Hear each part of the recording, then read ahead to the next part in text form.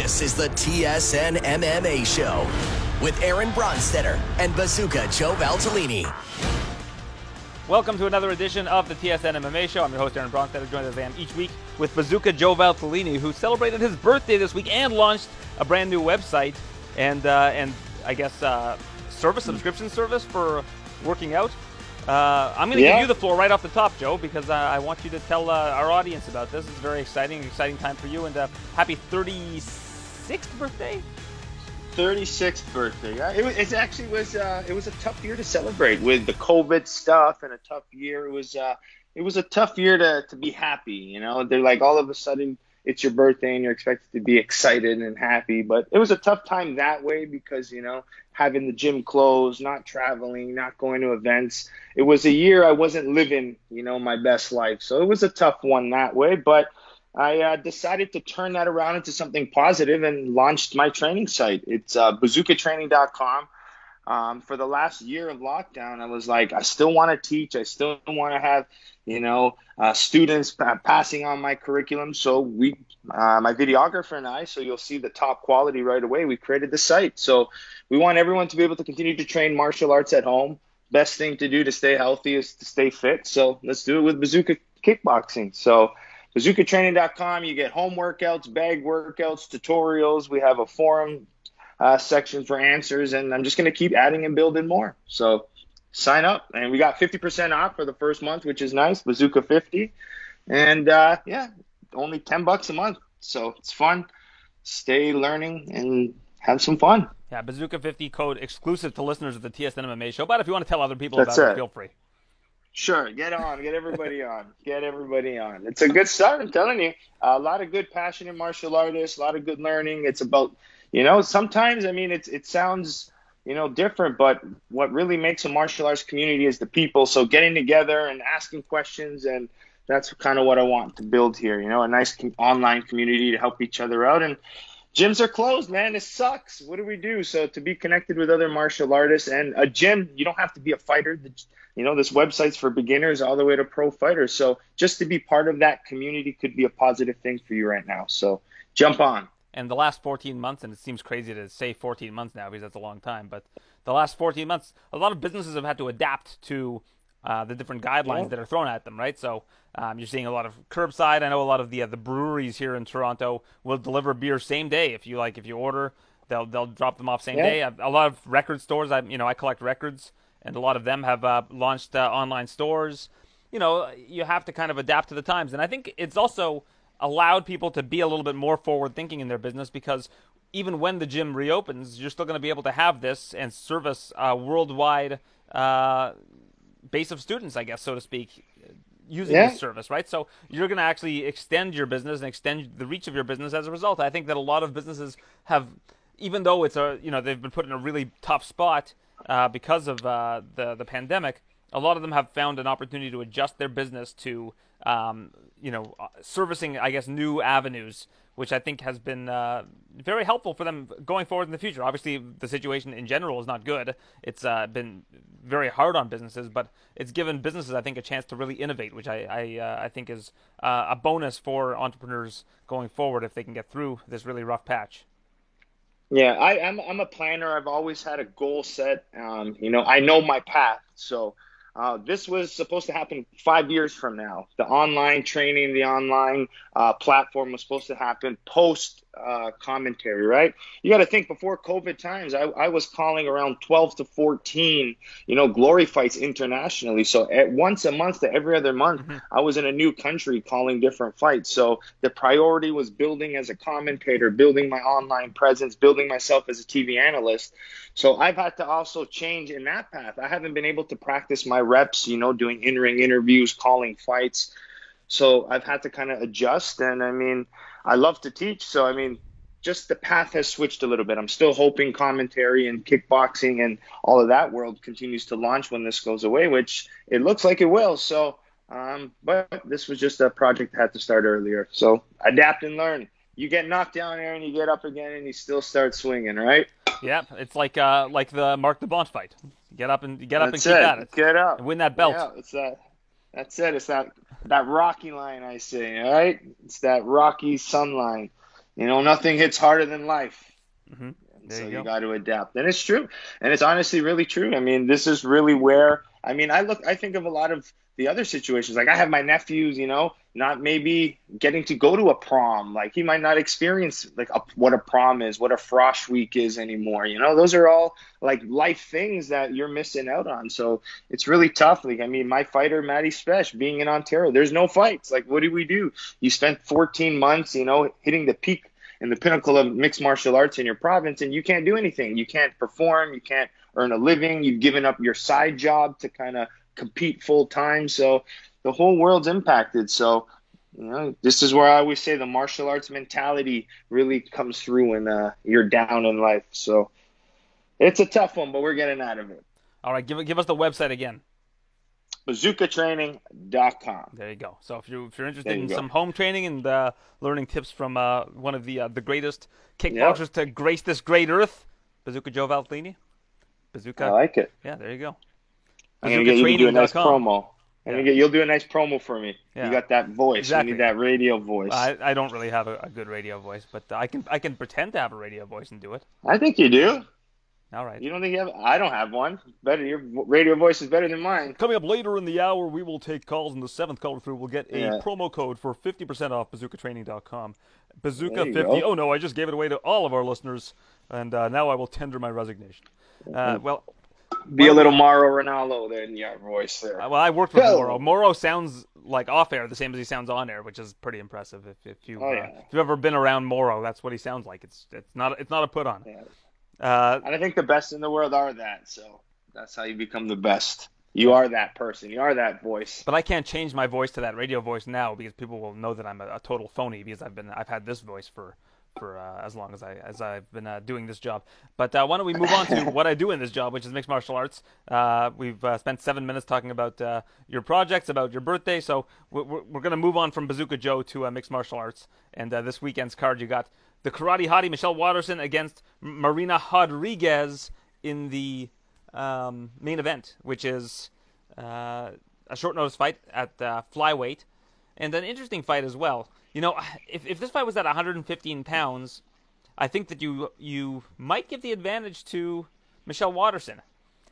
In a 5-round fight at flyweight, I think you might have to give the advantage to Rodriguez.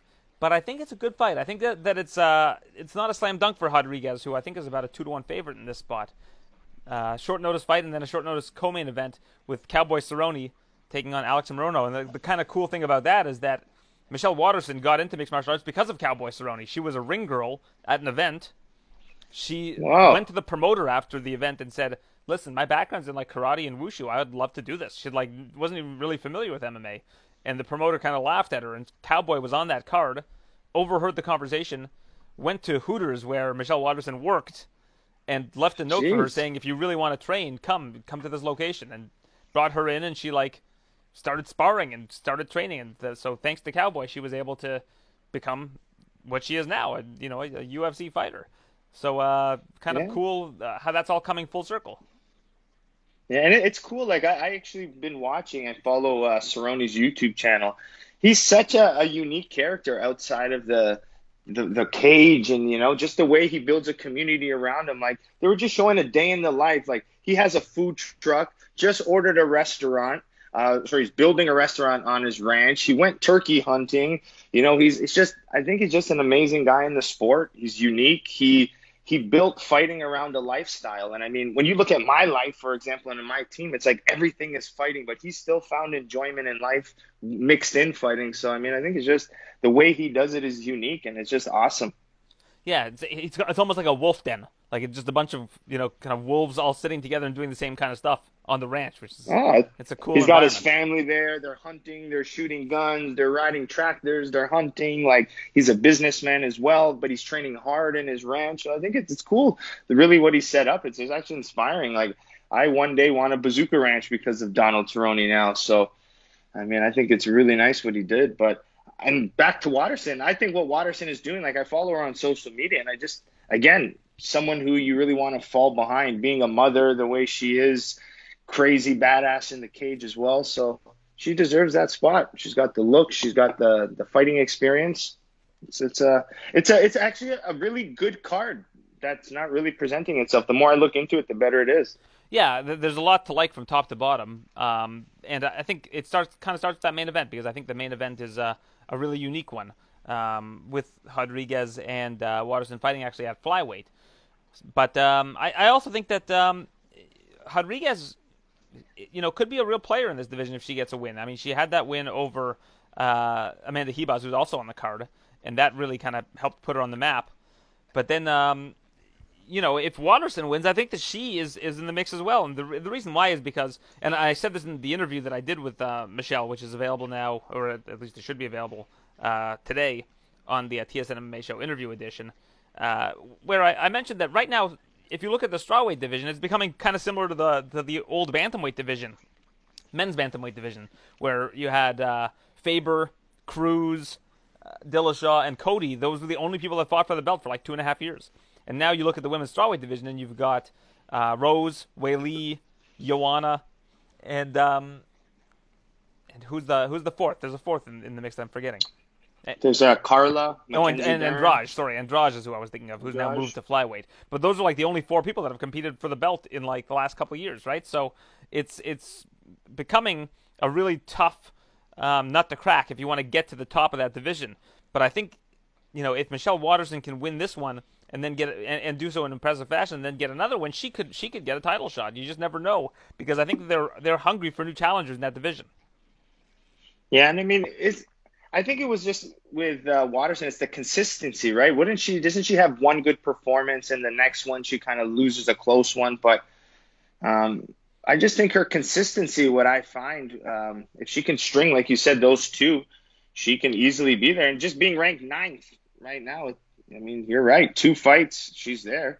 Well, I think she had won 3 in a row against Courtney Casey, Felice Herrig, Karolina Kowalkiewicz, and then she ended up. She lost one. She lost 2 in a row. She lost to Joanna and Esparza, and then she came back and beat Angela Hill in her last fight. I'm just trying to look at. And that was a close one, right? I think a lot of people thought Angela won that fight, if I was correct. Yeah, I remember it was being close. a very close fight. It was close. I thought Waterson won the fight. I thought she won it 3-2, but it was a very close fight. But looking back, the last time that Michelle Waterson was a favorite was against Rose back in 2017. That was the last time she was a favorite. Jeez, yeah. It's been almost 4 years since she's been a favorite. She was an underdog against Tecia Torres, who she lost to, and then those 3 fighters that I mentioned that she won in a row. She won to beat Courtney Casey, Felice Herrig, and Karolina all in a row, and then she was an underdog against Joanna and Esparza, lost those ones. Underdog against Hill, wins that one. So she's used to being the underdog. Yeah, and look, the names you mentioned, they're all at the top of the division. So I mean, she wouldn't be outclassed against any of the ones of the top 1, 2. Right, and then you look at Rodriguez, and she's had pretty good competition in her last couple fights too. I mentioned the win over Ribas. That was where she was the biggest underdog of her career at plus 300. Ended up winning that fight, and then she lost to Esparza, and I believe she had a draw with Calvillo. Am I right on that? Or she had a draw with Randa Marcos. Did she lose to Calvillo? I can't remember what happened in that fight. But yeah, Calvillo's obviously a good fighter. Tecia Torres, very good fighter. So she's fought some tough competition on her way up as well. Well, important for her. Her last one was Ribas, right? Esparza, Calvillo was, I think, draw. They have it as a draw here. Yeah, it was a draw. That's what I thought. Okay. Yeah. So yeah, some interesting times right now in the women's strawweight division, and then you've also got the fight earlier on the card with Angela Hill and Amanda Ribas, which I think will be an important one for this division going forward as well. One of them is going to leave with some momentum. I think that Ribas needs to get a win, needs to get that one back. But Hill coming off a win against Ashley Yoder, and I spoke to Hill yesterday, and she seems very focused. So we'll have to see how that all plays out. But it's exciting times right now in that division. And you got the co-main event, Cerrone against Alex Morono, being added on short notice. And the reason why that fight is happening is because of the Diego Sanchez saga that has occurred in the last little while with his coach, Joshua Fabia, who they've been releasing these videos of stuff that's happening behind the scenes. But the thing is, Joe, have you watched these videos? Have you watched the videos of them in the broadcaster room and the phone conversation with Hunter Campbell and all that? I've seen a few of them. Like, it started with me was when they were at the airport and they left Diego Sanchez behind. or something like that, and the UFC left him. So it started with that, and then I saw the one where Megan O'Leary was kind of like fighting back against them. Like, so those are the two that I really saw. Yeah, heck yeah, because they came in very aggressive like that. But those are the two I saw, so you can probably fill in more what was being said. Well, and then there was the video of them on the phone with Hunter Campbell where they were asking for Diego's medical records, and he was like, "Well, listen, you got to go to the commissions, but if there's an issue with him medically, we probably can't clear him to fight. Like we don't want something bad to happen to him." And they're releasing these videos as if they're going to look good, like as if Diego and this coach are going to look good, but they look terrible coming out of it.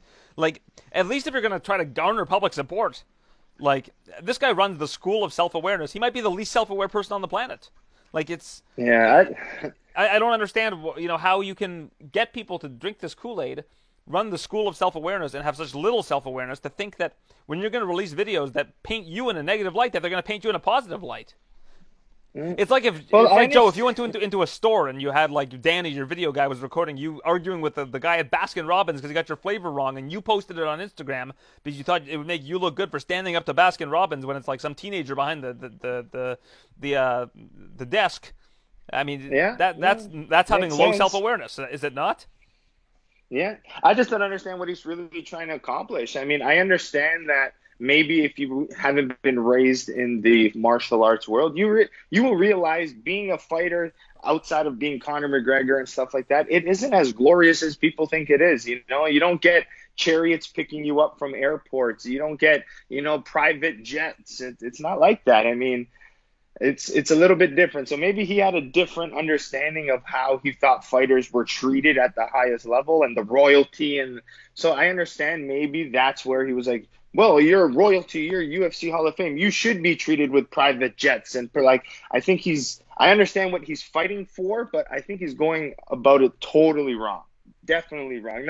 I don't think he is going against it really wrong, accusing people, trying to get the attention. But I do agree with him saying that guys like Diego and those things, they need to be treated a little bit more respectfully sometimes. But it's terrible the way he's going on it. It's giving him a very bad look. And it's honestly now putting that negativity on Diego Sanchez, which I don't like. And I even just read an article where Diego's almost scared the UFC is just going to cut him out of things now.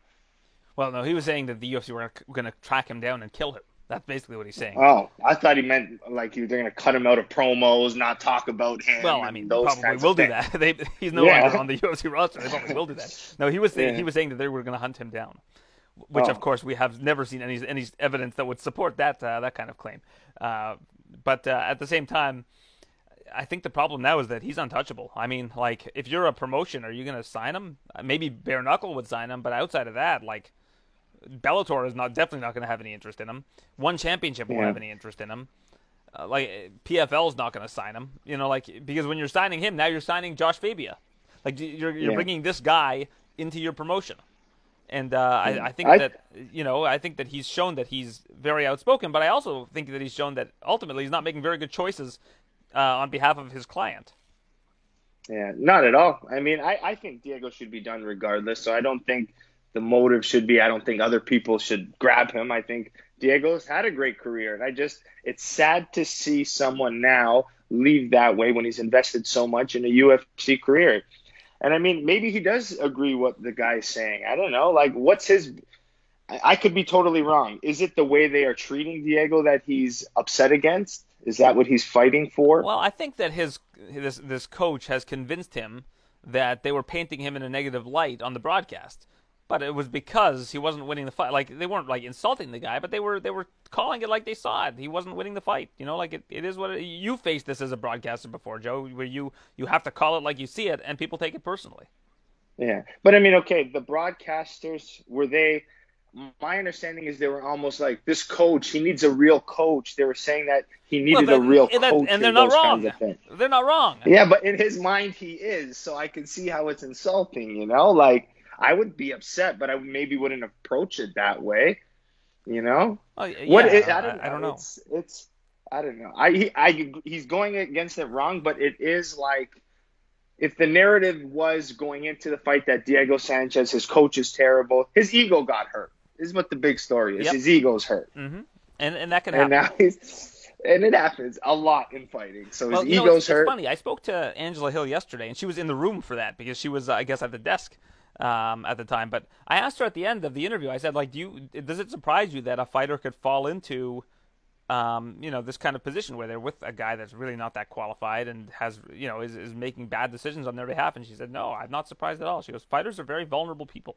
And she goes, Yeah. it sounds like Diego's wife left him. He was lost, and this guy was there for him. Like, this guy was there too. And, his gym kind of turned their back on him, it seemed. And he, found solace in this guy who then was able to kind of, I don't know if indoctrinate's the right word, but, was able to get him to buy into the school of self-awareness and was helping him through his life at that time, right? And that's important to people. So it kind of gave me a little bit of a new perspective where, Diego at that point in his life might have just been very vulnerable and needed somebody who had his back, and that's what this guy was there for him. And Diego seems like a very loyal person, and he's not going to turn his back on this guy, right? So I think that we kind of do need to think of it in that regard as well. We can't just jump to conclusions about what the deal is with this. But, also at the same time, Angela said she was in the room. She said it was the first time she'd ever attended one of those meetings as a broadcaster. And she said maybe this is just how it always is. In her mind, she was like, maybe people are always like this in these meetings. She had no idea that this was like a, not a normal occurrence. Yeah, I've definitely had it before, but I wouldn't say maybe at the level that this guy is bringing it on. But, I've had coaches come in and just and fighters come in very angry about the way their fight was called last time. So, it happens, but I just think he's hurt. His ego's hurt.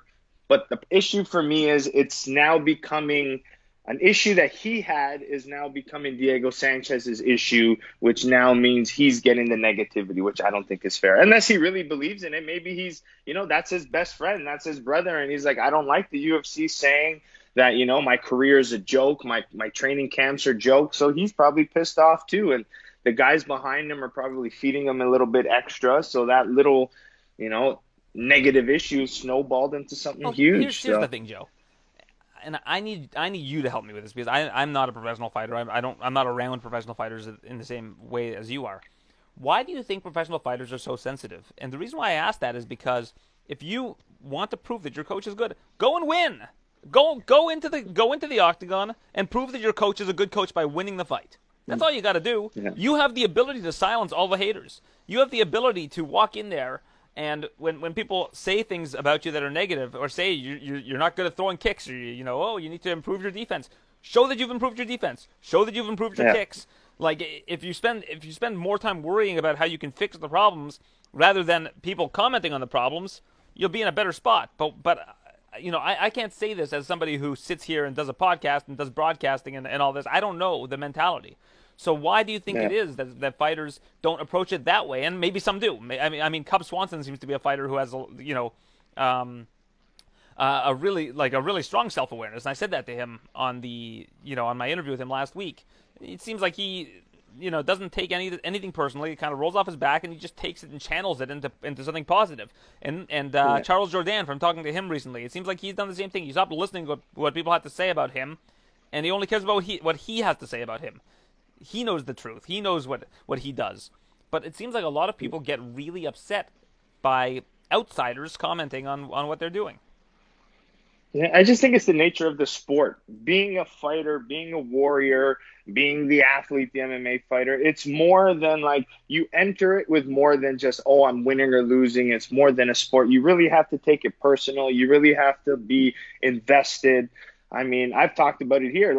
Some of my mindset going into a fight wasn't I gotta win. I was like, I gotta kill him. I gotta break his legs. I want to knock him out. I want to put him to sleep. I've thought about knocking someone out and hoping they never wake up again.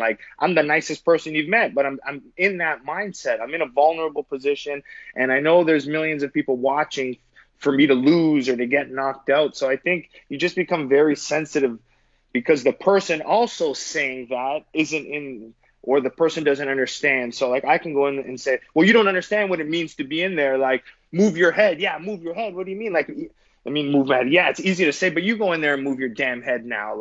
So I think it's just that vulnerable position you are in fighting where people are watching, it's violence, and you have to change your mindset that it becomes very tough to accept it. I mean, I've even heard it before with like road rage. Like if you're driving a car, right? Like you can be the nicest person, but have road rage because like even that quick moment where someone cuts you off, like the fight or flight, response will be activated. And at that point, like you don't know how to react with that heightened sense, the increase in your heart rate. Like you have to fight or flight at that point. So I think it just creates a lot of emotions that way where it's very tough to control. But I mean, I was probably more of the guy, a little bit more sensitive. But when I turned into the broadcast side of things, I realized what the bigger picture actually is. There needs to be a story. There needs to be a narrative. It is a sport. And I understand the promotion itself. As much as you care about the athletes, the UFC cares about Diego Sanchez. Guess what? And a week later, there's another fight. There's another main event. And then the week after, there's someone else. So you're almost like this little pawn in a little picture. So when I moved over to the broadcast side, it was almost a feeling of I'm not that pawn anymore. And it kind of felt good, in a weird way. So, I mean, it's tough. It's tough being in a vulnerable position and having people who don't know the sport, don't know what it feels like to be in that position to tell you that it's not good. But the guys who are telling them are good guys. So, I mean, you never win. You never win.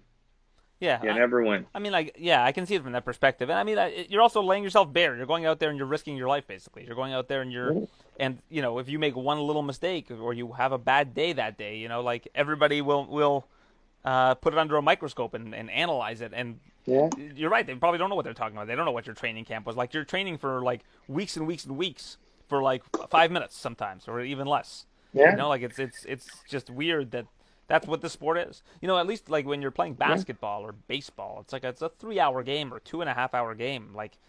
If something goes wrong, you can come back in the second quarter and score more points, right? It's easier.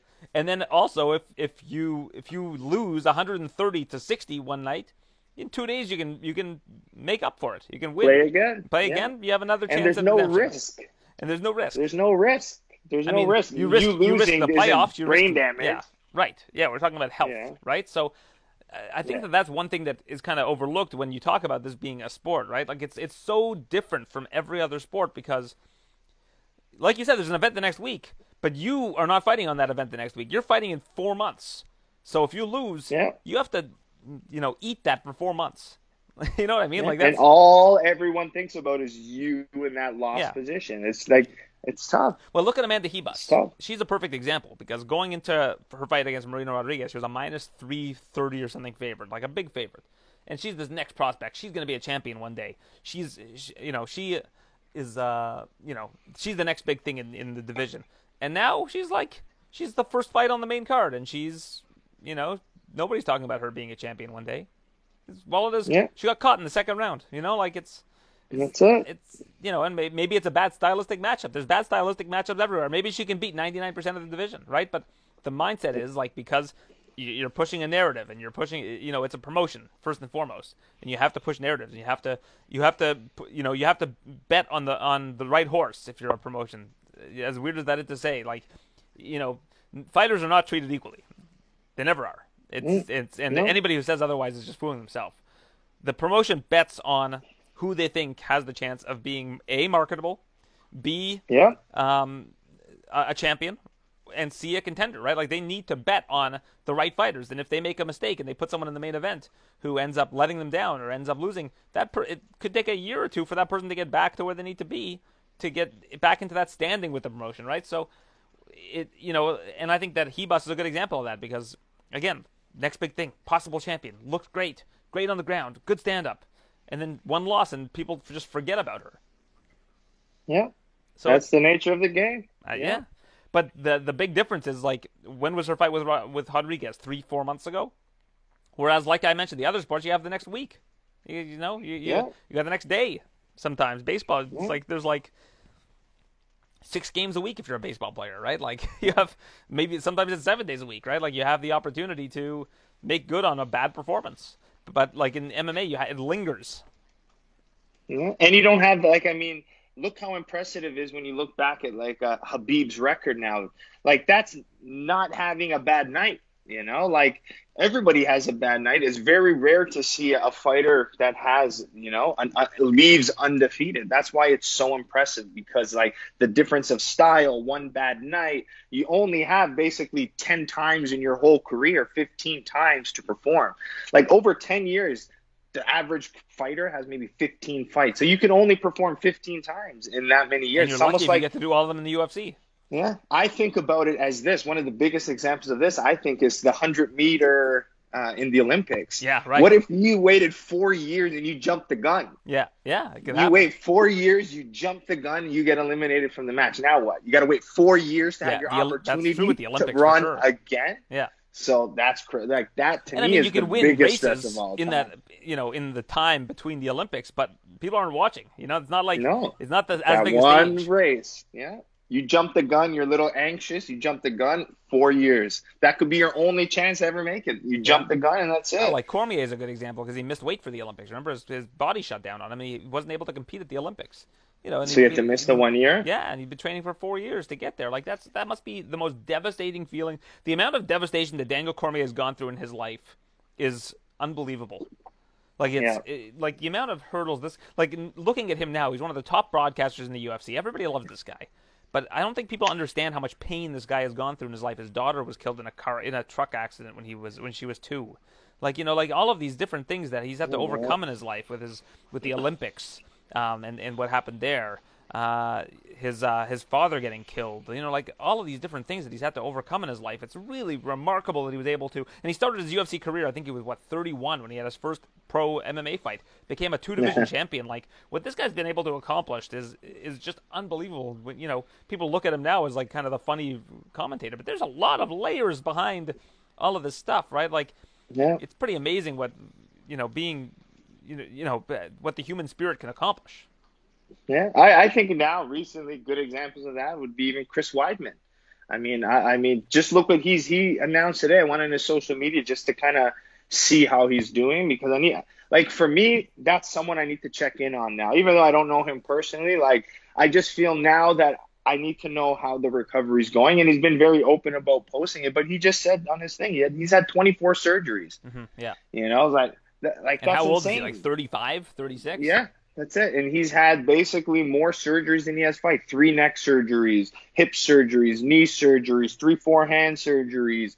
I mean, they're even talking about his bone graft possibly not taking and them having to amputate his legs. So, I mean, Jesus. It's insane. It's absolutely insane what these guys go through to perform at the time. So, I mean, I just hope that's respected a lot. And that's one of the toughest times, because it's happened to me. You can live in that glory in the moment, in defeat or in winning, in victory. But it's the time when you get home, man. It's the toughest time. Go home after a loss with some head injuries, banged up shins, can't walk. And that's one of the toughest things to do. So I think one of the hardest things in the world to do is to be defeated, to get beat up, to get knocked out at the highest level, and then have to come back, train your mind, and then win again is one of the toughest things you have to do. So, I mean, we all need to be a little bit more respectful, but it is the nature of the sport. I watch the NFL and I yell at these big linebackers, being like, come on, man, why don't you make that tackle? Like, I'm guilty of it. We're all guilty of it, Like, I watch soccer games and I'm like, how did you miss that open net? I would have even done that, Like, we don't value when you watch it on TV. So I just think respecting people in general, and especially athletes, is important. It's only all around. I got to be better. It's only going to get worse because sports gambling legislation, sports betting rather, legislation coming through, and sports betting, single game betting is going to start being legal. You see DraftKings, Daily Fantasy, FanDuel, like all of that. And I think that these are things that are good for the economy, and they're good. They create a lot of jobs, and I think that people enjoy doing it, and it's good recreational. But what it does to the athletes, I think, is a little bit toxic, because you start to commodify these athletes. You look at football, you look at the NFL. Larry Johnson, the running back, was like number 1, number 2 pick in fantasy drafts every year. Same with Sean Alexander. Like for 2-3 years, these were the guys you're picking number 1, number 2, number 3. These are the guys that are on your fantasy team. They get injured, you start to just dislike them, and then their careers are over, and you don't think about them ever again. You commodify them for that amount of time. In fighting, same thing. You bet on them. This is the guy, he's going to win. They lose. That guy's a trash fighter. Blah blah blah. It gives people these really visceral reactions when somebody loses, where you're taking the humanity out of it. They become a commodity rather than a human being. And I think that is something that is very toxic for. It's something that athletes, I think, need to overcome, and I think that it's something that athletes need to really become more conditioned towards overcoming, because, and whether it's talking with a coach or a sports psychologist, when you are an athlete, you are basically a commodity during that amount of time, and I think that is something that's very difficult for an athlete to accept, and that once their career is over, they lose that value in their mind. Like they stop, they stop viewing themselves as an athlete. They stop viewing themselves as a human. They don't know, they're lost. They don't know what to do because you've been known as this commodity for the public for this amount of time, and they'll chew you up and they'll spit you out, and then you got to figure out what you're going to do next. And but the problem is, it's what grows the sport at the same time, 100%. Right? You need the gambling to grow it. Yeah, it's why the NFL is so big. And I'm not against it. I'm not against sports betting, but I just think that it's something that athletes need to become acclimatized to, that they're going to be treated like commodities for a lot of their career, and they have to. The sooner that they accept that, the sooner that they're going to be able to overcome that, and it's going to be a difficult thing to overcome. It's not easy. I mean, and one thing is, you look at the athletes that are able to transition to broadcasting careers like yourself, like they're few and far between, right? Like, you need to have a good exit strategy. You need to be able to put money into things that are going to get you through. Like, I spoke to Kyle Dawkins this past week, and him and his girlfriend just bought a house together, and he says, if he wins a bonus, he's going to put that into the mortgage, right? Like, that's the way you got to be thinking, right? Like, you got to be, if you want to have a successful career, whether or not you become champion, that's basically trying to set yourself up for the future during your career is as important as, not necessarily as important to someone as winning the championship, but that's an important part of someone's career, is using their career to set themselves up for having an easier life after they're done, because the kind of injuries you're going to endure, you never know how many surgeries you're going to have, like you mentioned with Weidman. Like, all these things need to be taken into account when you're looking forward. Yeah, but with the gambling, I think it is positive, and you're right, it's more of the fighters getting used to it. Because right away, like, when you think about it, even when Malcolm's last fight, like, he was like I think Suderji was like a minus 400. Yeah, and we're like, everyone thinks he's gonna lose. Everyone's like, so it even impacted me as a coach. I was like, what are people seeing? Why is he such a favorite? I don't see am I not seeing something? So, like, and then the first question Brett Okamoto asks, Malcolm is, you're a minus 400 underdog. You're like, so it's like, I'm like, oh, everyone minus 4-1. Like, so it starts getting in your head. People think you're losing, but that's part of the game. It grows the sport. But what I like that they're doing now is, like, every event now, you'll see these betting sites now paying the fighters, sponsoring them, being like, we saw George St. Pierre in them. So, like, that's kind of the way they can give back to the fight community. Go to these fighters and you say, here, here's $2-3 grand. Give us your picks, post it on social media. So it's a way I see Kelvin Cater.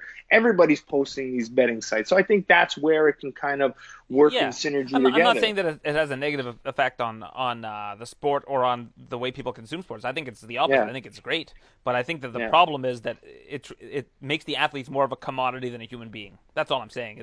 It makes it's like a stock, right? Like, when you think of buying a stock at the stock market, you're not thinking of the 3,000 people that work at that company.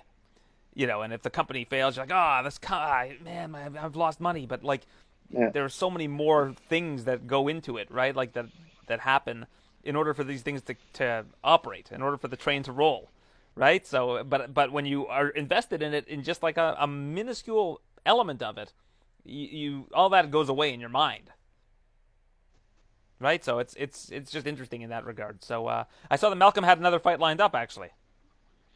Yeah, I saw that too. He's fighting Figueiredo's brother. Yeah, right. Yeah. Yeah. So, Francisco, I believe his name Francisco Figueiredo. Yeah, that should be interesting. Are you working? Yeah, with him I think it's good for him. Are you working with him in this camp? No, I will not be working with him. No, okay. He's going to be working strictly. Honestly, it's more of a grappling, going back to his roots that way. So he's gonna, and also that week I'm in. It is announced, so I could announce it. I had to think of the time, but there is going to be a Glory July 17th in Amsterdam. They've announced the dates, I think, for the rest of the year. Yeah, so Badr Hari is going to be on that card. He's fighting Vasocic, which is one of a tough fighter we have, like good low kicker. So I'm excited to see that. So I'll be in Amsterdam before and after that. So nice. Yeah, you must be excited about getting back there. I am. I'm very excited. You don't understand to be, and I think in Amsterdam there's talk about I believe a live audience, 3 to 5 thousand people, which is going to be exciting. I mean, I need to feel that feeling again. It's been too long. I need that rush. It's been that rush is something like it's the fighter getting his fix in the ring. I live for those nerves of going live and.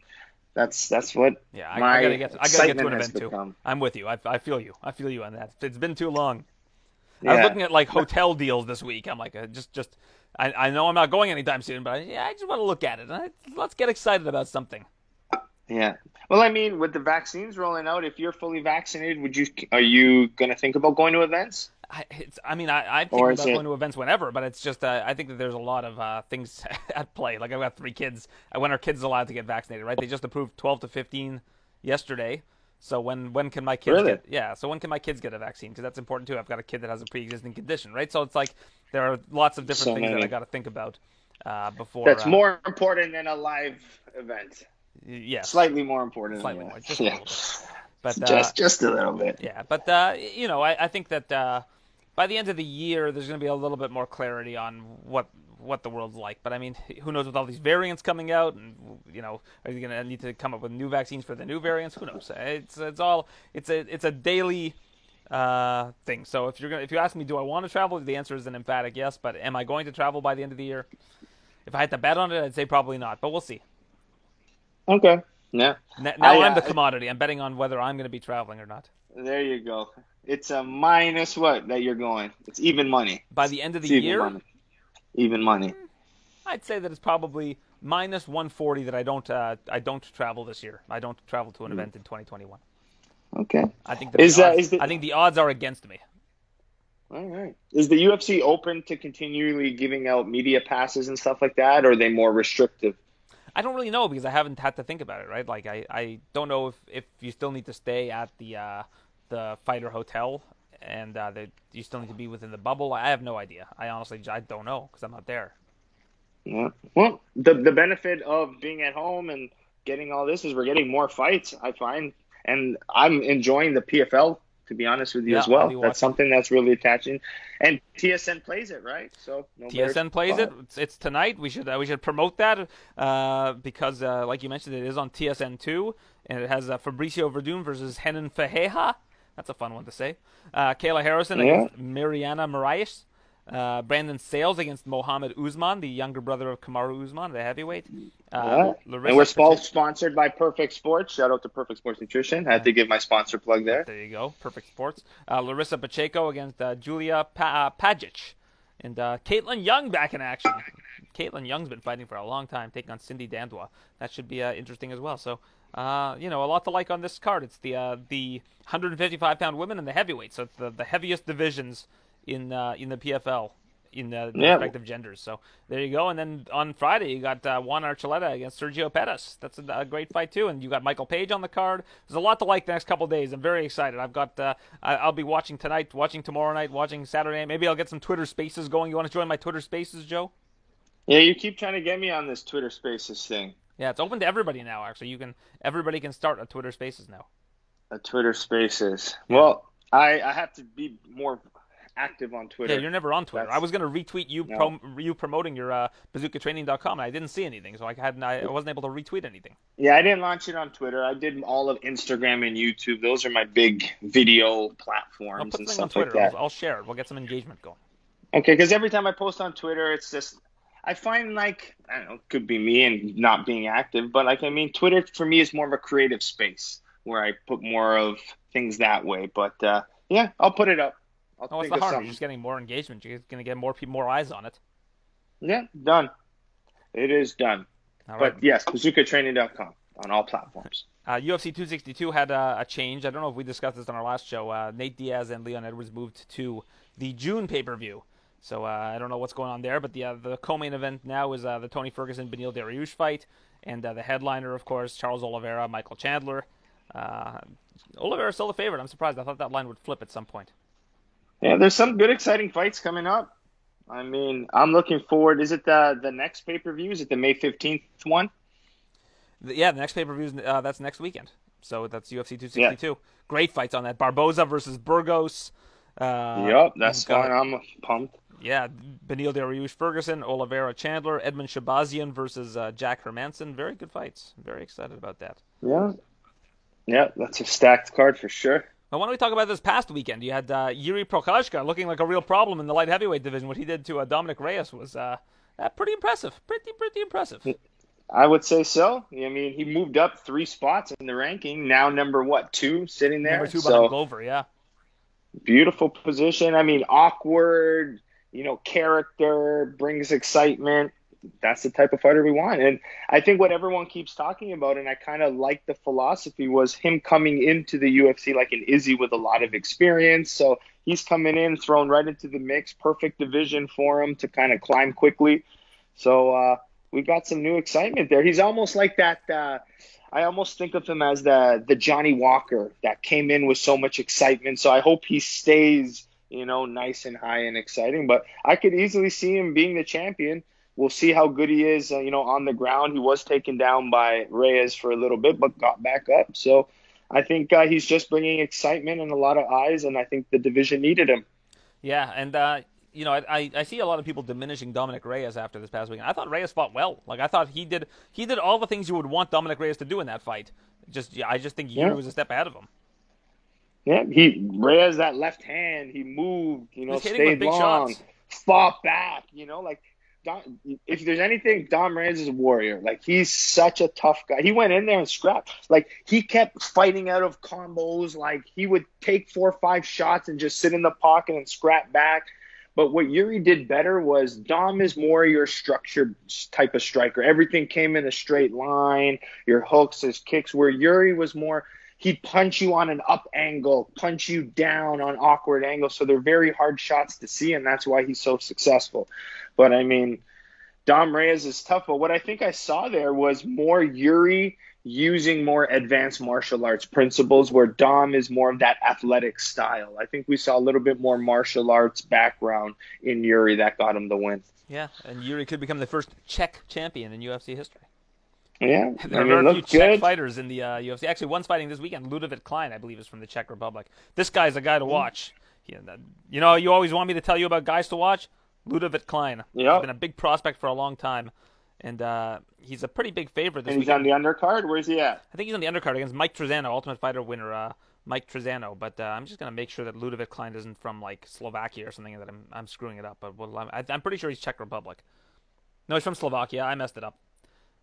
My bad. Oh. He's from Slovakia. But Czechoslovakia was the Czech Republic and Slovakia. They split into 2, so I messed that up. But either way.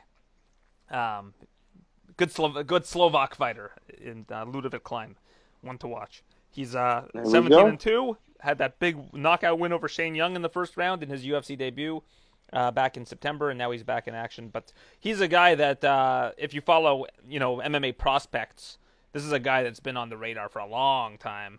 Only 26 years old and 17-2, pretty impressive. I want to see what, since we're talking about betting odds, is he worth looking at as one of your TSN picks? I haven't recorded my TSN picks, but you know what, Joe? Because I like you, I'll give you a sneak peek. Maurice Green at plus 165 against Marcos Rogerio de Lima. I like that. You're taking Mo Green? Yeah, Maurice Green. You think he'll finish him on the feet, or what is it? I don't know. I think he'll probably finish him on the feet. I just think he has a lot more ways to win that fight, and I'm surprised he's that big of an underdog. All right, my boy Mo. I like Kyle Dawkins to win at minus 125. Okay. And I like. Phil Haas supposed to fight someone else? Wasn't he planned to fight someone else? Yeah, something got mixed up, and so was Dawkins. So they kind of got paired together. Because Phil Haas was supposed to fight someone. I was like, ooh, that's a great fight. Someone I knew. That's why I was like confused why he's not fighting him anymore. I don't know who it was supposed to fight. I don't remember. That's okay. Diego Ferreira plus 155. Okay. And my dart of the week is Michelle Watterson by submission at plus 800. Is my dart of the week. If you want to throw a dart. Because Marina's more of a Muay Thai based striker, right? More than a jiu-jitsu practitioner. 5 rounds. I think if Watterson gets her to the ground, we could see something sneaky. But man, plus 8, it's a plus 1,000 in some places. Yeah, dart. Throw a dart. All right, Hope it hits. why not? Couple bucks. Yeah, exactly. There you go. And what's your gut feeling for the Jeff Neal Magny fight? I think Magny, I think Magny's that type of style, the body frame that he could give Usman trouble, to like right now. I just think it's tough, and to be plus 165, I mean, I think that could be something. Well, him and Magny are getting rounds in the gym, so if you know anybody in Denver, you can find out if he's getting the better of Usman. But okay, I think Magny at plus 165 is a good price. I mean, he has a lot of ways to win that fight, but I mean, Jeff Neal's a heck of a fighter too. That power, and I never like betting against Saif Saud, although I never really like betting against Team Elevation either, where Magny is. So it's two very good camps, two very good fighters in a very stacked division, right? So that's kind of I'm going to sit back and watch that one and see how that one goes. There you go. Yeah, I just like Jeff Neal too. So I mean, power versus length, experience, it's fun. Yeah, absolutely. But those would be my my leans for my TSN edge picks. That Daukaus line keeps going down. I like that. So let's see how it goes. All right, I like it. Yeah, I'm excited about that. I like it. Excited about that. And as I mentioned, Bellator on Friday. You got PFL on I guess tonight, Thursday, and then next week you got UFC 262. When's the next off week for the UFC? I'm trying to see. I don't know when that's going to be. I think it might be the last weekend in May or something like that. But either way, yeah, I got to check at the first fight on the main card of PFL. I have a friend fighting Jenna Fabian. Oh yeah. She's she's fighting Laura Sanchez. Really good stand-up fighter. Yeah, she's with City Kickboxing. She's with those guys out there. Really good friends with Izzy, and I've actually trained with her. She's been known her for years. Was she Jenna Fabian? No, she did the PFL first season. This is her second time with PFL. You sure? But no, that she wasn't on never. You sure she wasn't on the Ultimate Fighter? There was somebody with the last name Fabian on the Ultimate Fighter. No, not Jenna. Because she's I think she fights at 155. Yeah, she's a New Zealand kickboxer. Yeah, I'm thinking of somebody else. Yeah, no, she's City Kickboxing. Yeah, very good. She's tall, good range, good striker. She used to train many years with CSA Gym. Kieran Fitzgibbon's out there. Melinda Fabian was on the Ultimate Fighter. I got them confused. Still pretty good. It's still impressive. Did I remember that? You remember the last name from Hungary. Ultimate Fighter? Yeah. There you go. Yeah, so we've been to Hungary, Czech Republic, Slovakia today. Pretty. Exactly. We're going to your European geography. All the Baltic states. I think those are Baltic states. I don't know. Well, my grandfather was born in Hungary, so I know a little bit about Hungary. Okay. Speaking about Hungary, I'm getting there. Yeah. All right. Well, maybe we should just end the show then. How's that sound, Joe? I'm getting pretty hungry. There you go. All right, Joe. Well, let's call it. Let's call it for today. BazookaTraining.com. Enter code Bazooka50 for 50% off your first month for Joe's training, online training service. I'm going to be registering soon. Hey, what are you getting for your mom for Mother's Day on Sunday? Are you getting her a Bazooka kickboxing account, or did she get a free account? Yeah, that's what I should do. I don't know. Maybe just give her a discount code. I don't know. I can't be giving out free memberships right now. I got to build the site first. Yeah, maybe give mom a nice little discount code, a special Mother's Day discount code for mom. Wonderful. That's it. Wonderful. Well, I hope you actually are doing something beyond that. But shout out to all the moms out there. Happy Mother's Day. It. And we'll be back next week to preview UFC 262 and so much more. Thanks, Joe. Boom. Thanks for listening to the TSN MMA Show. For all the latest UFC news, visit tsn.ca/UFC.